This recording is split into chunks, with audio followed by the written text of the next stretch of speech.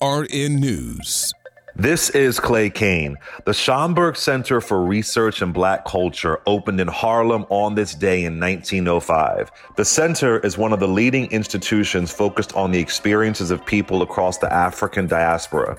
Before the center was named after Arturo Alfonso Schomburg, a leading Afro-Puerto Rican activist and writer in the Harlem Renaissance, it was called the Division of Negro Literature, History, and Prints. According to the Schomburg site, in 1926, Schomburg donated his collection of more than 5,000 books, 3,000 manuscripts, and more. He served as curator from 1932 until his death in 1938.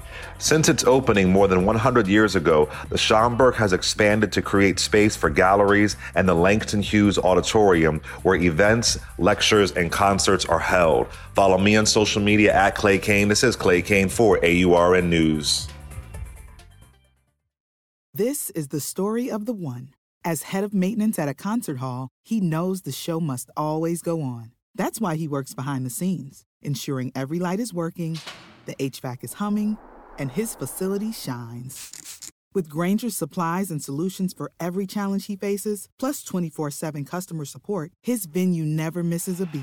Call quickgrainger.com or just stop by. Grainger, for the ones who get it done.